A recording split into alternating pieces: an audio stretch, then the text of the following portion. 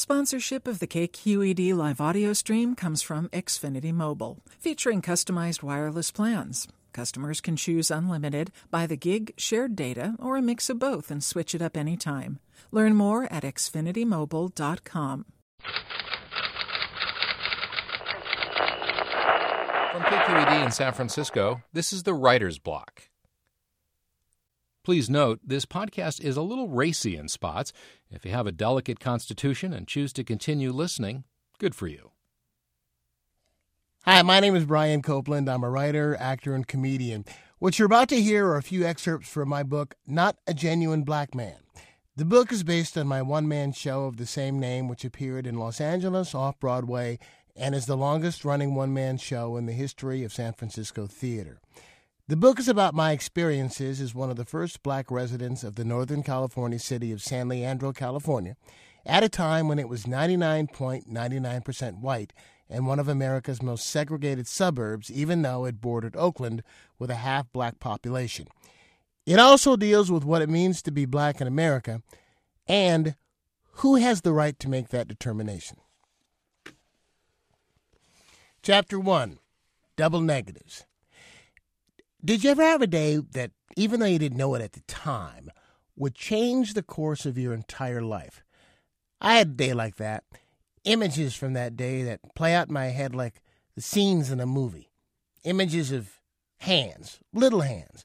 My little 8-year-old hands reaching across a square glass coffee table towards a deck of blue bicycle playing cards. You know, the ones with the squiggly hieroglyphics and the 3 circles in the middle and the little naked chubby angel on a bike riding toward you. Suddenly another hand darts into the picture, a smaller hand, an annoying little hand with chipped red nail polish and a thumb flattened from years of sucking. My sister Tracy, she's 6. "It's my deal," she shouted in her lisping, high-pitched voice. You know, it's been 30 years and I still don't know what her deal is.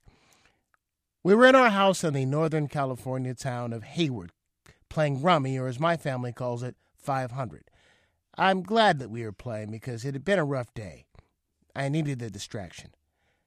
"I said, it's my deal," she ranted. "No, it's my deal," I shouted back right at her. "Mom!" My younger sisters, Delisa, aged 4, and Tanya, 2, looked up from their Barbie camper. Too young and disinterested to play cards, they were taking Barbie and one of my G.I. Joes out on a date. The shrieking of the word Mom broke the magic of their imaginary outing. It was almost Pavlovian the way a cold shiver would run down all of our spines when one of us yelled for Mom. My mother sat across the coffee table on her gold velvet couch that was hermetically sealed in plastic. To keep it fresh, I guess. It was scorching outside, but in spite of the heat, my mother was poised and regal. She'd been a print model when she was younger, and she always maintained her perfect posture. Her smooth hands, tipped with perfectly manicured nails, rested in her lap as Tracy and I eagerly awaited her decision in our dispute. Suddenly another hand darted into the picture, a bigger hand, bigger than mine and Tracy's put together. A hand that's known work, hard work. Grandma's. Oh, give me the doggone cards. Grandma, wearing a flowered dress with a white apron, sat next to my mother on the couch. She'd spent the morning cooking at one of the convalescent hospitals in Oakland and would spend the evening taking care of us. She was capable. No nonsense. I said, "Give me the doggone cards." Grandma took the cards and dealt them, and as always, Tracy has to start trouble. "Mommy, I don't got no wild cards." "No, Tracy, it's I don't have any wild cards. I don't got no is a double negative, which cancels itself out, so that would mean you do have wild cards." Tracy studied her cards in confusion and then showed them to Mom. "Where?" "Can't hold your cards when she can't see 'em," Grandma said, showing Tracy's cards away from my mother's gaze. "You see, when my family plays 500, we play with wild cards. Deuces and jokers are wild. They're worth 50 points and can be used in place of any other card." I was intently studying my cards when I heard a loud smack as though someone had just been slapped in the face. I looked up to see my mother with a joker stuck to her forehead. Whenever she'd get a wild card, she'd stick it to her forehead to psych the rest of us out. Incidentally, that's one of the joys of being black, oilier skin. It's bad when you're young because of acne, but when you're older, you don't wrinkle.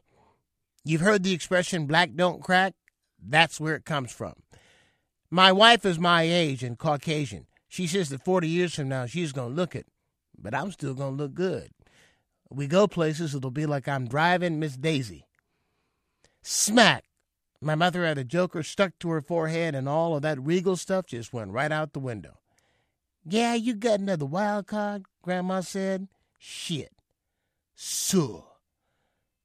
My mother never called my grandmother anything other than so. Grandma's siblings called her sister. When my mom was little, it came out as so it stuck. Ooh, Grandma said a bad word, Tracy intoned, the gleeful profanity police. Sue, stop cussing, and Tracy had told you to call her Nana. Tracy, always the shit disturber. Mommy, where were you born? Providence, Rhode Island. My mother always told people that because Providence, Rhode Island is where white people come from. There's a factory. They crank them out on an assembly line. You see, my mother really wanted white children. Now, here I go, I'm stereotyping and profiling here, but come on. She wanted us to call Grandma Nana. Black people don't talk like that. Nana, might I trouble you for some old grits, please? Never in a million years. Providence, Rhode Island, she continued. Grandma huffed a disgusted shit.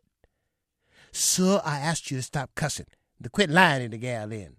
Providence, Rhode Island. Your ass was born in Birmingham, same as me. Providence, Rhode Island, she insisted, gritting her teeth. Now, you know I ain't never been in no doggone Rhode Islands. How in the hell was you born there? Now, poor Tracy looked back and forth, not knowing what to do, because she knew that one of them was lying, and whichever one she accused, rightly or wrongly, was going to smack her in the mouth.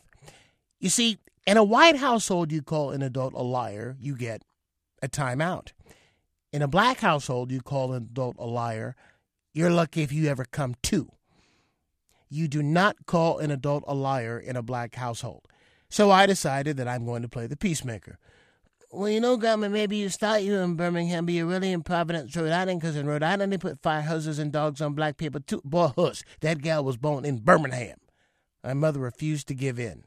Providence, Rhode Island. Our little geographical discussion was interrupted by a smell that wafted through the room. The musky smell of Brute. You know, that cheap men's cologne? Now, that smell can mean only one thing. Sylvester, my father, will come walking in the house in about 5 minutes. Now, while we're waiting, let me tell you about it. 2 years ago, Sylvester left the house saying he was going to the store and vanished. 3 days ago, he came walking in with a bag of groceries, bitching about the long line. He was always doing that kind of stuff. When I was a kid, Sylvester was in the Army during the Vietnam War, and I swear to you, the first military term I ever learned was AWOL, absent without leave. I remember the MPs came knocking on the front door. My mother said, we thought he was with you. He's not in here. Now, Sylvester breezed into the room with his usual greeting. What's happening? Mommy was born in Providence, Rhode Island, Tracy said. Shit, Sylvester replied as he walked down the hallway to his bedroom. During this entire card game, I had been drinking Dad's old-fashioned root beer. It was pretty much the only Dad who had consistently been in my life up to that point. Is that black? Well, I'd had just about as much root beer as my little 8-year-old bladder can handle, so I got out to go to the bathroom. Now, in order to go to the bathroom, I had to walk down the hallway and past Sylvester's room. As I approached, I was quiet. I was always quiet around him because I was afraid that he'd tell me that I was cutting my eyes at him or something. That was a consistent refrain from Sylvester. Quit cutting your eyes at me. I didn't know what it meant then. I don't know what it means now. Quit cutting your eyes at me before I rip them out of their goddamn sockets. I would just close my eyes around them altogether. Well, I'm just here with my dog and my cane, Dad. Well, tell that damn dog to quit cutting his eyes at me. Sylvester was crazy. I never knew what he was going to say or what he was going to do. He used to mess with my head. Hey, Brian, come here. Yes, Daddy? Knock, knock. Who's there? He'd then slap me in the head and say, what the fuck did I tell you about answering the door when you don't know on the goddamn side of it? Once when I was 5, I sniffed in a way that Sylvester thought was directed at him, and he grabbed my nose and pinched it so hard that it was bruised for a month. When people asked what happened, he said, boy fell off his tricycle. I told his ass to be careful. As I approached Sylvester's room, I was quiet. I felt my stomach climb into my throat as I noticed that his damn door was open. Hey, he shouted. Yes? Quit sticking your lip out at me. You know, I got to tell you that it had been a hard day. The reason for the card game in the first place was that I'd come home from school upset and everybody was trying to cheer me up, distract me. That day at recess, I'd been playing kickball, and I want to tell you, I was the worst. I had no athletic ability at all. Not black, told you. That day I was in the outfield, and this little red-headed kid came up to kick. He was the best kicker in the 2nd grade. You know the one. He always got a home run every time he was up. Well, he kicked the ball directly to me, and for the first time in my life, I caught it. I mean, I actually caught it. Usually it would fall through my arms or bounce off my chest, but this time I caught it.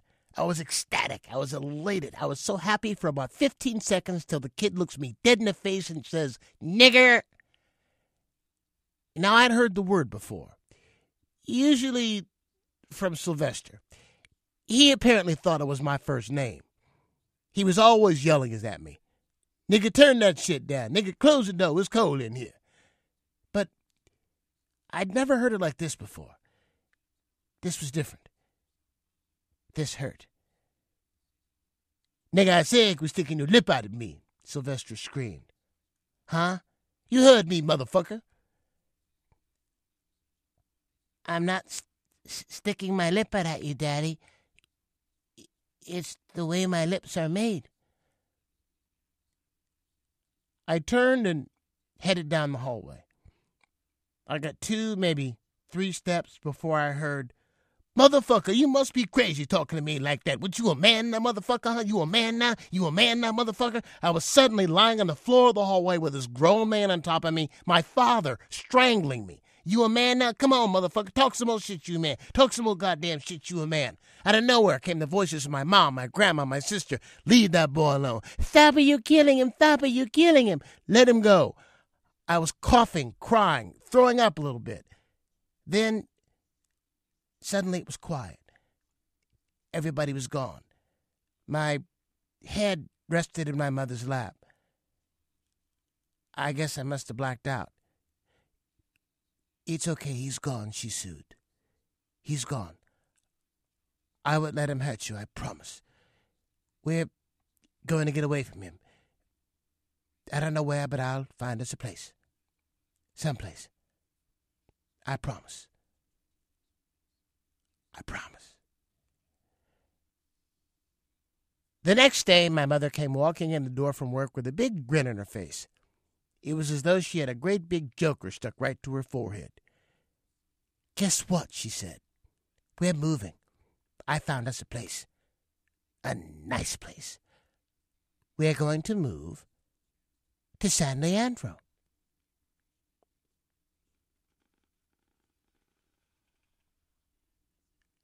To subscribe to the Writer's Block and hear more stories, please visit kqed.org/writersblock. The Writer's Block is produced by KQED.